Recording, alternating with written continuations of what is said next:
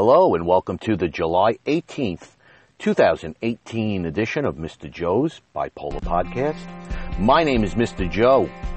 This is my neighborhood. This is my life. But this is our podcast journey. Welcome to Mr. Joe's Bipolar Podcast.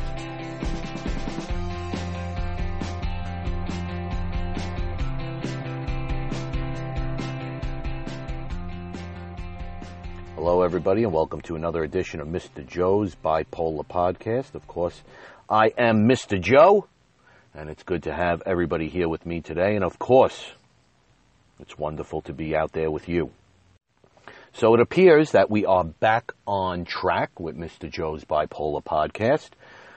I have found myself back into a pattern or having the availability to record my episodes, and I'm grateful for them because, as I've mentioned many times in the past, this is something that I definitely need. And apparently, based on some of the emails that I have gotten and received over the past week, people were missing me. So I appreciate that. I really do. And a couple of people had reached out to me, asked if everything was all right, where I had been.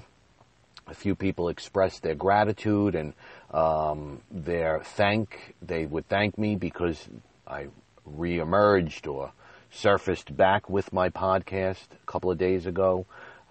Got some great comments in regards to some of the past episodes that I've done, and it appears that I am helping several of our audience out there. So it makes me very, very happy to hear that, and by God, you are absolutely helping me, whether you know it or not, just by your responses, your reviews, more importantly, your feedback personally and privately to me. It means the world to me. And I could not have needed it more than right now, because as of this morning, I will tell you this.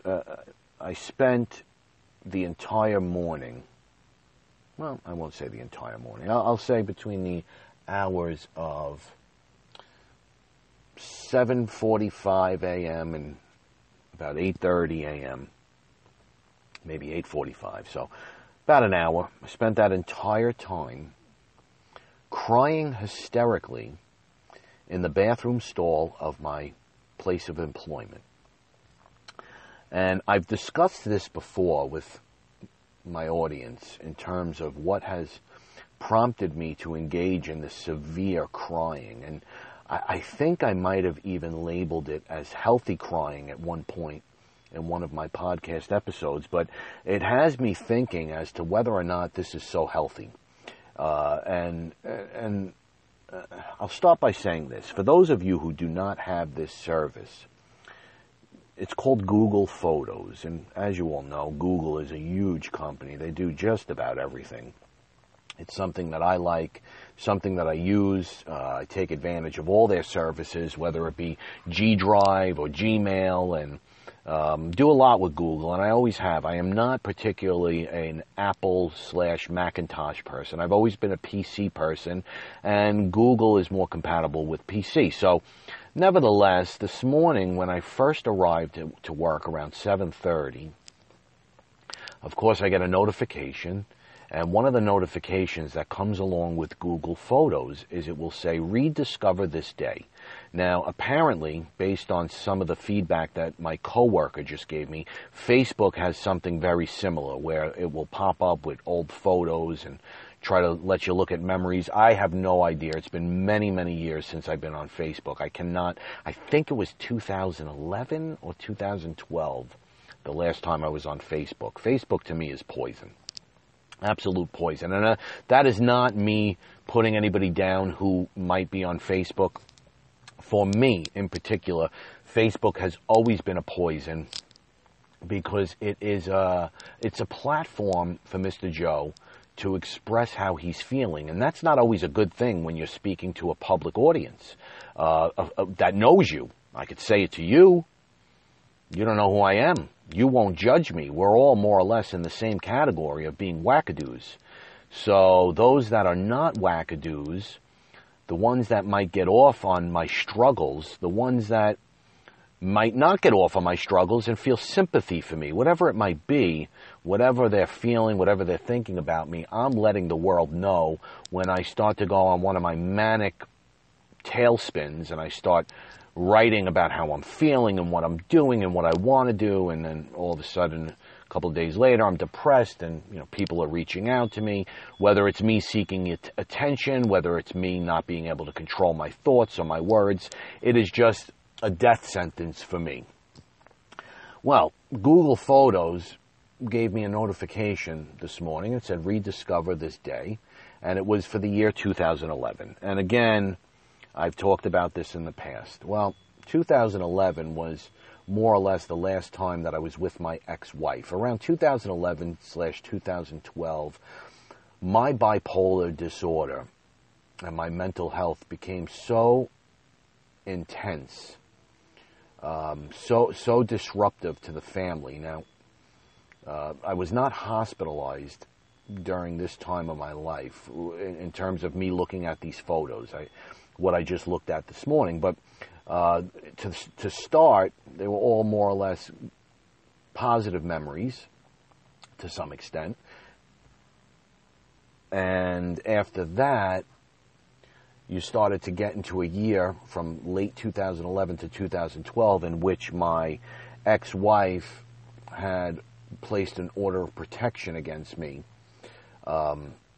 for my behavior in when I was coming off the Cymbalta medication, in which I acted like a complete lunatic. So some of the pictures started coming up as to when I was being under, not investigation, but I needed to have supervised visits with my children. And the supervised visits, they started off in a social services atmosphere in which I literally had to go to a building and sit with my children when they were very, very young and they had no idea why they were there. And I had to give them birthday presents there and pretend that everything was okay. And it really wasn't. And it killed me to know that I couldn't be in a house with them and put them to bed and kiss them goodnight. Instead, I was living with my alcoholic mother and my alcoholic father and pining away in a bedroom that used to be mine, watching my parents drink and curse my ex-wife and ask to see my children, in which they were not permitted either because I was around. That quickly went away as I started to prove to the Child Protection Agency that I was a good dad and that the incident that transpired was not because of drugs. At this point in time, I had already been clean, at least since 2009. I had stopped the opiates in 2009. I was on Suboxone for several years at this point, which the Child Protection Agency was not happy about. They are actually the ones that forced me to get off it.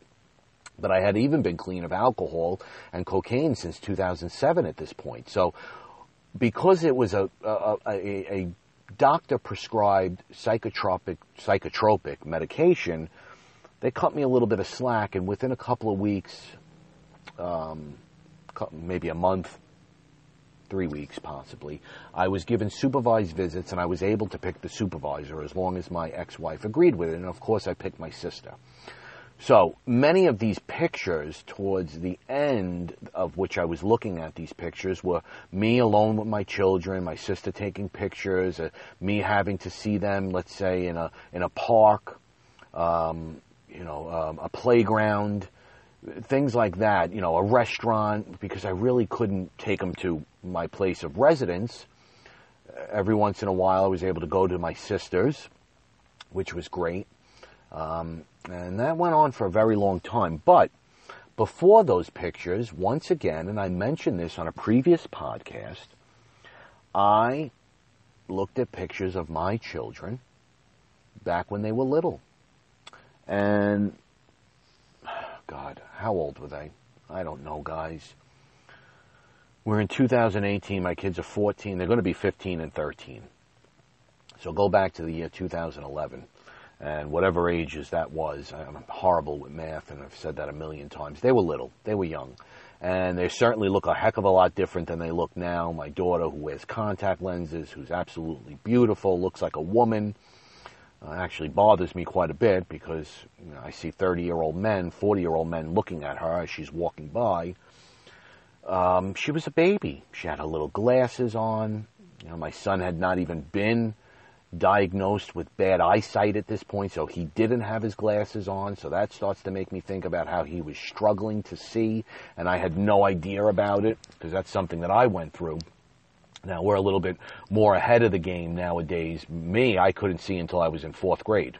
I would play baseball, I would have no idea where the ball was, and then finally my parents figured it out and took me to a doctor.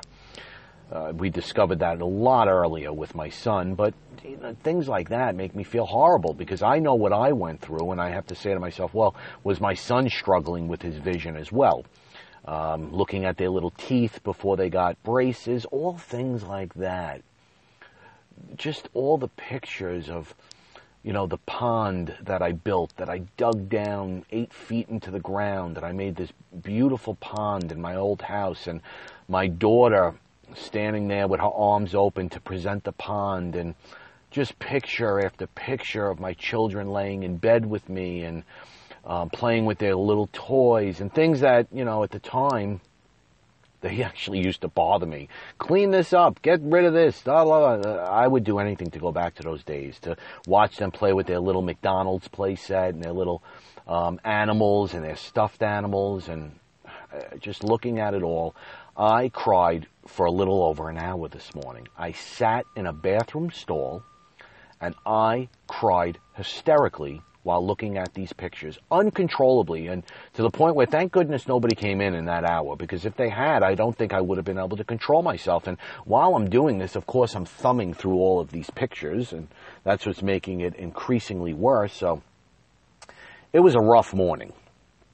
And what makes it even more interesting, and what has prompted me to jump on this podcast and immediately start reporting on what I'm going to name this podcast as, severe mixed episodes, something along those lines. I'll figure it out by the time I hit stop on my record button, was the condition that I was in last night as compared to today. Now, I don't know if I would call this morning depression, but it's real close, right along the lines. I don't think it was healthy crying. I think it was uncontrollable crying that made me sad, that I just couldn't understand, and I still can't make heads or tails of it. And that led me to think back to what I felt like last night. Now, before I describe that, something that I don't think Mr. Joe has ever really gotten into, and I'm hoping that this doesn't bore you, and I don't think it will. I think it'll give you a better description or idea of what Mr. Joe does for a living and who I am and what I stand for and exactly what I do. So maybe you could envision my life just a little bit more in terms of my employment and what I've been doing for close to 27 years now, starting in this industry of disabilities and mental health since the age of 16. I know many episodes ago, probably back in the beginning, I tried to indicate to my audience that I was not going to disclose my position. Well, I am now, and I don't care because you're still not going to find me. I am a person who has multiple degrees. I'm a person who has a special education, master's degree. I have a Bachelor of Science in mass media, in radio, and TV, believe it or not.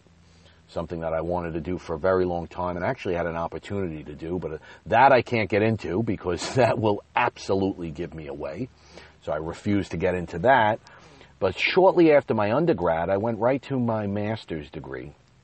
And I started to discover that based on my work that I had done away at college and the camp counseling that I had done with children with disabilities starting at 16, that my real calling in life was to be a teacher.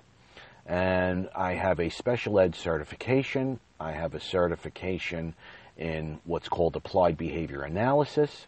I am early intervention certified, which is birth through 3 years old. Not only can I work with adults from 3 to 80, which I do, I am able to work through the Department of Health with little babies. I am a crisis prevention intervention instructor, and I am a certified parent trainer, which is very interesting because that allows me to provide counseling and training to parents of children with disabilities. Now, what I do in my current job is rather involved. I run an entire school district program, and what that means is I'm by myself, which just makes it even more interesting. The only person that I have is my wife, and thank God for her. I don't know what I am going to do when she goes back to work. I'm going to have to hire somebody to do what she's doing. She essentially coordinates and staffs all the cases for me, and she basically tracks all the home cases. And what I mean by that is we run an agency or a department in which I contract with several different school districts all over where Mr. Joe's neighborhood is. I develop contracts, I come up with a rate, and I negotiate with these districts, and we agree to provide services for them. And all their children with special needs, they'll contact my wife, and they'll say, Johnny Smith, he needs, applied behavior analysis 3 times a week. Do you have anybody? And my wife will search in our pool of contractors, which is about 250 of them, and she will try to find somebody that will be willing to take on that case in terms of the child's disability, in terms of the location, and in terms of the time frame in which is needed. We will staff the case, and that becomes our case. Thank God for her, because I would never have time to do all that staffing and all that stuff. So that's a good thing, because what it comes down to is I am responsible to develop all those contracts, to deal with all the problems, to deal with all the issues. And when I say issues, I mean the real hardcore issues, because, again, my wife deals with most of it. But while I am doing that, I also run another program in which there's a completely different jurisdiction, let's put it that way, other than Mr. Joe's Neighborhood, in which it's a program that is provided through support of the government. And I'm allowed to enroll 12 kids, between 12 and 14 kids, and they each get 50 hours a year. And that changes every year. So I have to run and maintain that program as well. And it's actually parent training and counseling. So I have a provider go in, kind of the same way with the cases, but it's kind of a set, 50 hours a year, that's what you get, and you're allowed to go whenever you want. As with school district cases, you've got to follow that school district calendar. This particular program, you can go whenever you want. You could stay 6 hours if you like. So a lot of my providers, my independent contractors, which is what they all are, they love it. Now, on top of that, running all these things, Mr. Joe, who's been doing this for some time, I am a very well-known person in Mr. Joe's community. So most of these districts, they have another service which is called behavior consultation. So their children, their students in the classroom with their teachers that have severe disabilities, their teachers, their aides, their assistants, they need an abundance of training. And unfortunately, a lot of times they don't want anybody else but Mr. Joe. So I try to space out my time, and throughout the course of the week, I will go into these schools. I was actually just with a kindergarten class yesterday. It was great. I loved it. Really rough kids, though. They was something else. But the tougher they are, the more I love them. And unfortunately, during the summer program, the people working with these kids are very young. So they're green, they're fresh, but, they're motivated. So I get to train them. And what I do is I work directly with the students as well, because we do what's called modeling. So I will model what I want them to do, and hopefully these teachers catch on. And that's another part of what I do. In addition, I am a crisis prevention intervention trainer, and what that means is I will go to various locations, and I will train them in what's called restraints. Children that become extremely aggressive, whether it be verbally or physically, I train people how to deal with those behaviors. And of course, the least thing that you want to do is hold on or restrain a student. That is the last resort, always. But unfortunately, a lot of times it gets to that point where we have to provide physical restraints. So I will first start the course in teaching them about how to verbally de-escalate a situation, and when that doesn't work, I teach them all kinds of moves to certify them so that they can deal with aggression. And that is actually a very long training course, about 12 hours. I usually break it up into 3 days, 4 hours a day. So it's over the course of 3 days. So you can imagine, if I'm doing one of those trainings, that's 3 days a week where basically half my day is gone. Between travel time and everything, my work day is over relatively quick. It's a whole day that I lost out on things. In addition to all of that, I am probably the primary speaker in terms of all the conferences, all the special events, all the seminars throughout the autism community. I will present, sometimes on a microphone, sometimes to a rather small group of people. But I am the one trainer at my particular place of employment. And I am hired by not only schools, but hired by parents and things of that nature. So I find myself doing that a lot. And I will more often than not find myself throughout the school day hours training people by speaking to them, presenting PowerPoints, presenting stories. And to be honest with you, I hardly never follow my PowerPoints. I kind of just speak, as you can imagine. And I also do what's called, for the new employees that come into my place of employment, I run that as well. So that's a full day course. So I do a lot. And that's really what Mr. Joe does. And this is all centered around students, children, and adults with disabilities, primarily autism, but that does not exclude all the other ones that I work with, whether it be Down syndrome, emotional disturbance, intellectual disability, ADHD. I say primarily autism because that's the bulk of what I deal with.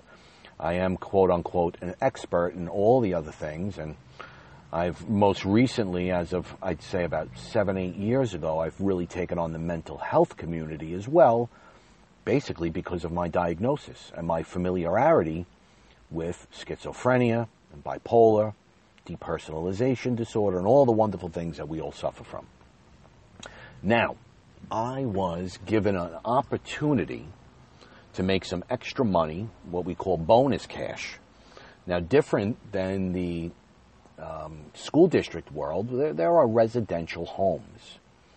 And my place of employment, which has nothing to do with me and my department, we have a bunch of residential homes where people with disabilities end up living because their families can't handle them anymore. And that's basically said in a nutshell. I was given an opportunity to make some extra money. And originally I was placed in a position where it was a real easy house, real easy residence. I would go once a week. I had a great relationship. I really didn't have to do much. Everybody was between the ages of 55 and 85, and they were all wheelchair bound. And only a couple of them were really cognitively alert, meaning that they could really, only 3 of them or so could really only talk. They were all on psychiatric medications, so they all had behavior plans, but really none of it had to be utilized because they were getting old. And all they wanted to do was hold my hand and talk. So it was easy extra money. Well, I was told that there was a more difficult residence, and because Mr. Joe can say no to nobody, I was asked if I would be willing to switch. Now, I have not made my presence felt yet at that new residence, but I will tell you this. I am not supposed to deal with situations, because it is bonus work during the day in terms of my normal business hours, but I've probably gotten about 60 emails over the last week since this particular residence found out that I was going to be transferring over, which tells me 2 things. They got a lot of problems going on there, and the gentleman that was there before me did absolutely nothing.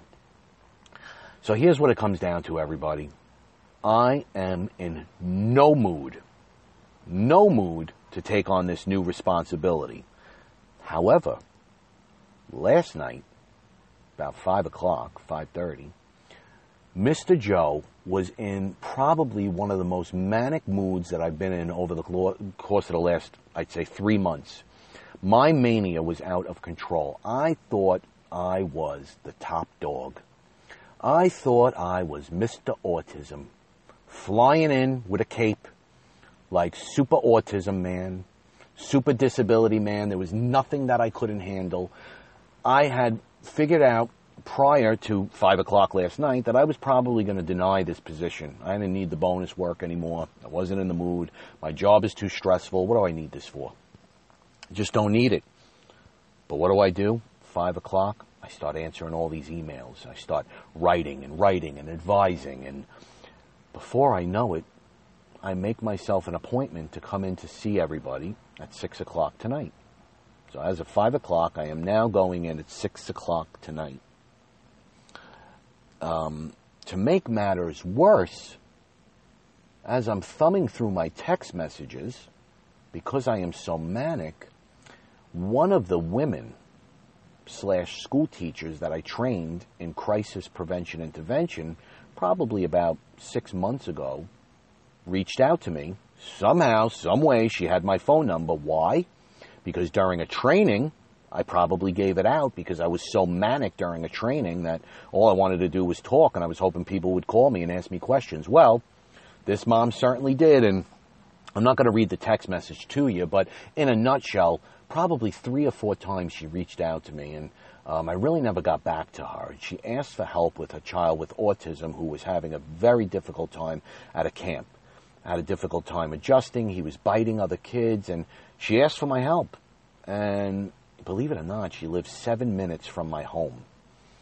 So it would be a real easy situation, not a lot of travel involved. It would be kind of off the books. I always provide free consultation for the first 2 hours, and then I give my rate, which, by the way, is expensive. You know, it's usually $110 an hour, which is a lot of money. But for this particular family, I was saying to myself, you know what, $40, $50 an hour, call it a day. Which is still, again, a lot of money, but that's what it goes for, Mr. Joe's Neighborhood. That's what it takes to get an expert. Now, I didn't want any part of this, but Mr. Manic Joe, what does he do? He starts writing to this parent. Before I know it, I'm engaged in a full-fledged text conversation in which I'm offering the entire world to this mom. So what does Mr. Joe do? I now have an appointment at 3:30 tomorrow, directly after work.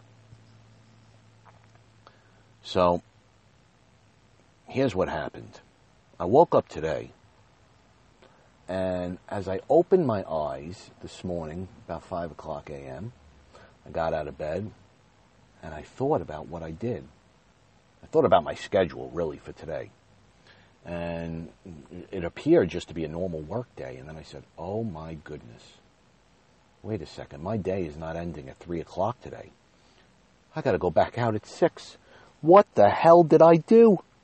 I did not even recall making these appointments, but I had a vision of what I might have done, so I started looking at my emails and my texts, and I couldn't believe what I did. And then it struck me that I made this appointment with the parent.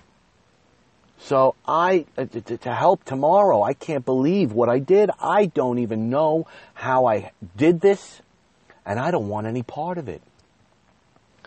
And little did I know I was going to wake up and start crying today. So I went, the mixed episodes are bad. The mixed episodes are bad. I'm crying. I'm happy. Crying. I'm happy.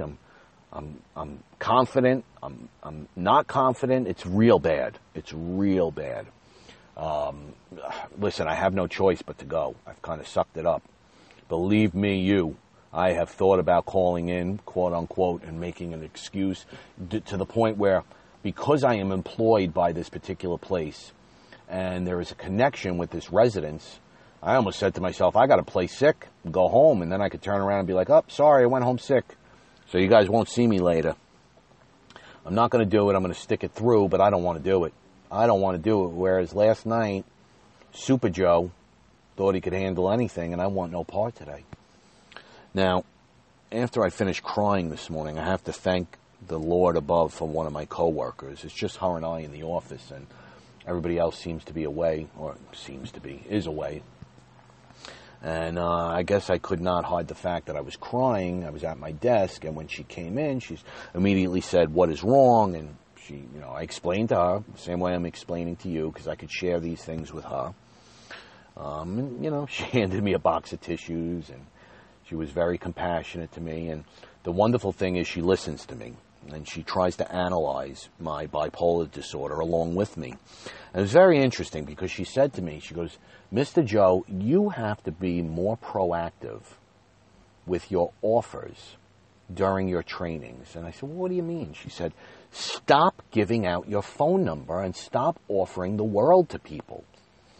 Not only that, when you're here and people come in and they ask you computer questions, there's an IT department here. Why do people have to come in and ask you to fix their computers and fix their hardware and their software? Why do you want to do everything for everybody and help? So you got to make yourself less available, and then maybe you won't have to deal with this down the line and be put in a position where you either have to say no, or because depending on what mood you're in, start making a name for yourself in which people turn around and say, you know what, he offered to help, but now he's not around. You don't want to make that reputation in this age, in this day and age, in this industry. The problem is, and I explained this to my coworker, the problem is when I'm doing most of these trainings, when I'm speaking, I'm usually 70% of the time, if I'm not stable, I'm manic. And when I'm manic, I want to help. I want to talk with people. I want to offer my services because the God's honest truth is I really care. And I don't talk a lot about myself and what I do in terms of the good that's in my heart. But I'll tell you this, and I know this just by looking at other people do what I do, it takes a hell of a lot of patience to do what we do, to work with children on the spectrum, to work with children with disabilities. So deep down inside, I'm a good guy. I know that I am, so I want to help these families and people, but the problem is I don't help myself enough. I don't help myself enough to keep my mind stable, to keep myself in a good place where I can follow through on some of the things, because Mr. Joe is so up and down as of late, it's unbearable. And, 10 minutes into this podcast, I started to cry. I won't cry now, because as I'm speaking, I'm starting to get more and more confident, which tells me that speaking is a good thing. Speaking with a psychiatrist or a psychologist, and that is really what I need, but yet I fail to go speak to a therapist. And I've talked about this many, many times. More importantly, or most importantly at this point in time, it has become evidently clear, and I have no other choice but to do this. I need to speak with my psychiatrist, because I think it's time that I go in for a med change. I really do. I don't know if this is working anymore. I don't think a person who is medicated should be going up and down like this. Mixed episodes, rapid cycling, clear mood swings. Again, the depression is not me laying in bed. It's more of crying. It's more of the hopeless feeling. I can't get through the day, but I'm able to do my things that I need to do rather slowly. And then bam, before you know it, I'm flying high. And I got all the confidence in the world. I can't shut my mouth. I keep talking. I'm in that hypomanic state of mind, and it's puzzling, absolutely puzzling. And I have to say to myself, has the gym, the exercising / weight training, has that added to my mania? Has that triggered? Because I'm trying to think of changes that I've made over the course of the last month or so. And that is really the only thing I could think of, along with the stress of having another child again, which I don't think about a whole lot, but maybe it's part of the problem. Subconsciously, maybe I am thinking about all that. So this episode was more of a rant than anything. I don't have a whole lot of answers as to why I'm feeling the way that I do. But if we're going to get anything out of this episode, the most important thing that I've recognized is that when things are going bad like this, you can't let it sit and wait. You have to talk to your doctor. So I'm not sure when my appointment is. I know it's sometime at the end of July. I'm going to have to get in there sooner than later, which is making me even more stressed right now, because now I'm having obsessive compulsive disorder, in which I have to feed my compulsion of looking at the time and the place, and I'm not going to get over it until I do. And I actually just put my audience on pause to go look at the time and the place of my the time and date of my appointment, but I decided not to because now I'm scared that I'm going to lose my recording. So my mind is all over the place, meaning that if I switch applications from what I'm recording on, I'm going to lose you guys and all this content, so I'm not taking a chance. So my mind is all over the place. It really is. So if anything, if you're feeling like this, I think it's important that we go and we speak to our doctors and we don't let it sit and wait, because sometimes our medication regimen / cocktail is not working and it's time to change it up. So if you are living with a mental illness and you're doing well, I need you to continue to work hard. If you love somebody or care about somebody with a mental illness, I ask you to support that person in the best way that you know how. I am missing my mom and dad, I'll tell you that much. Something else we'll get into. If you're struggling with a mental illness right now, kind of like Mr. Joe, I ask you to continue to battle as hard as you can. And most importantly, soldier on. Thank you so much for listening to Mr. Joe's Bipolar Podcast. Everybody have a great day. Talk to you real soon.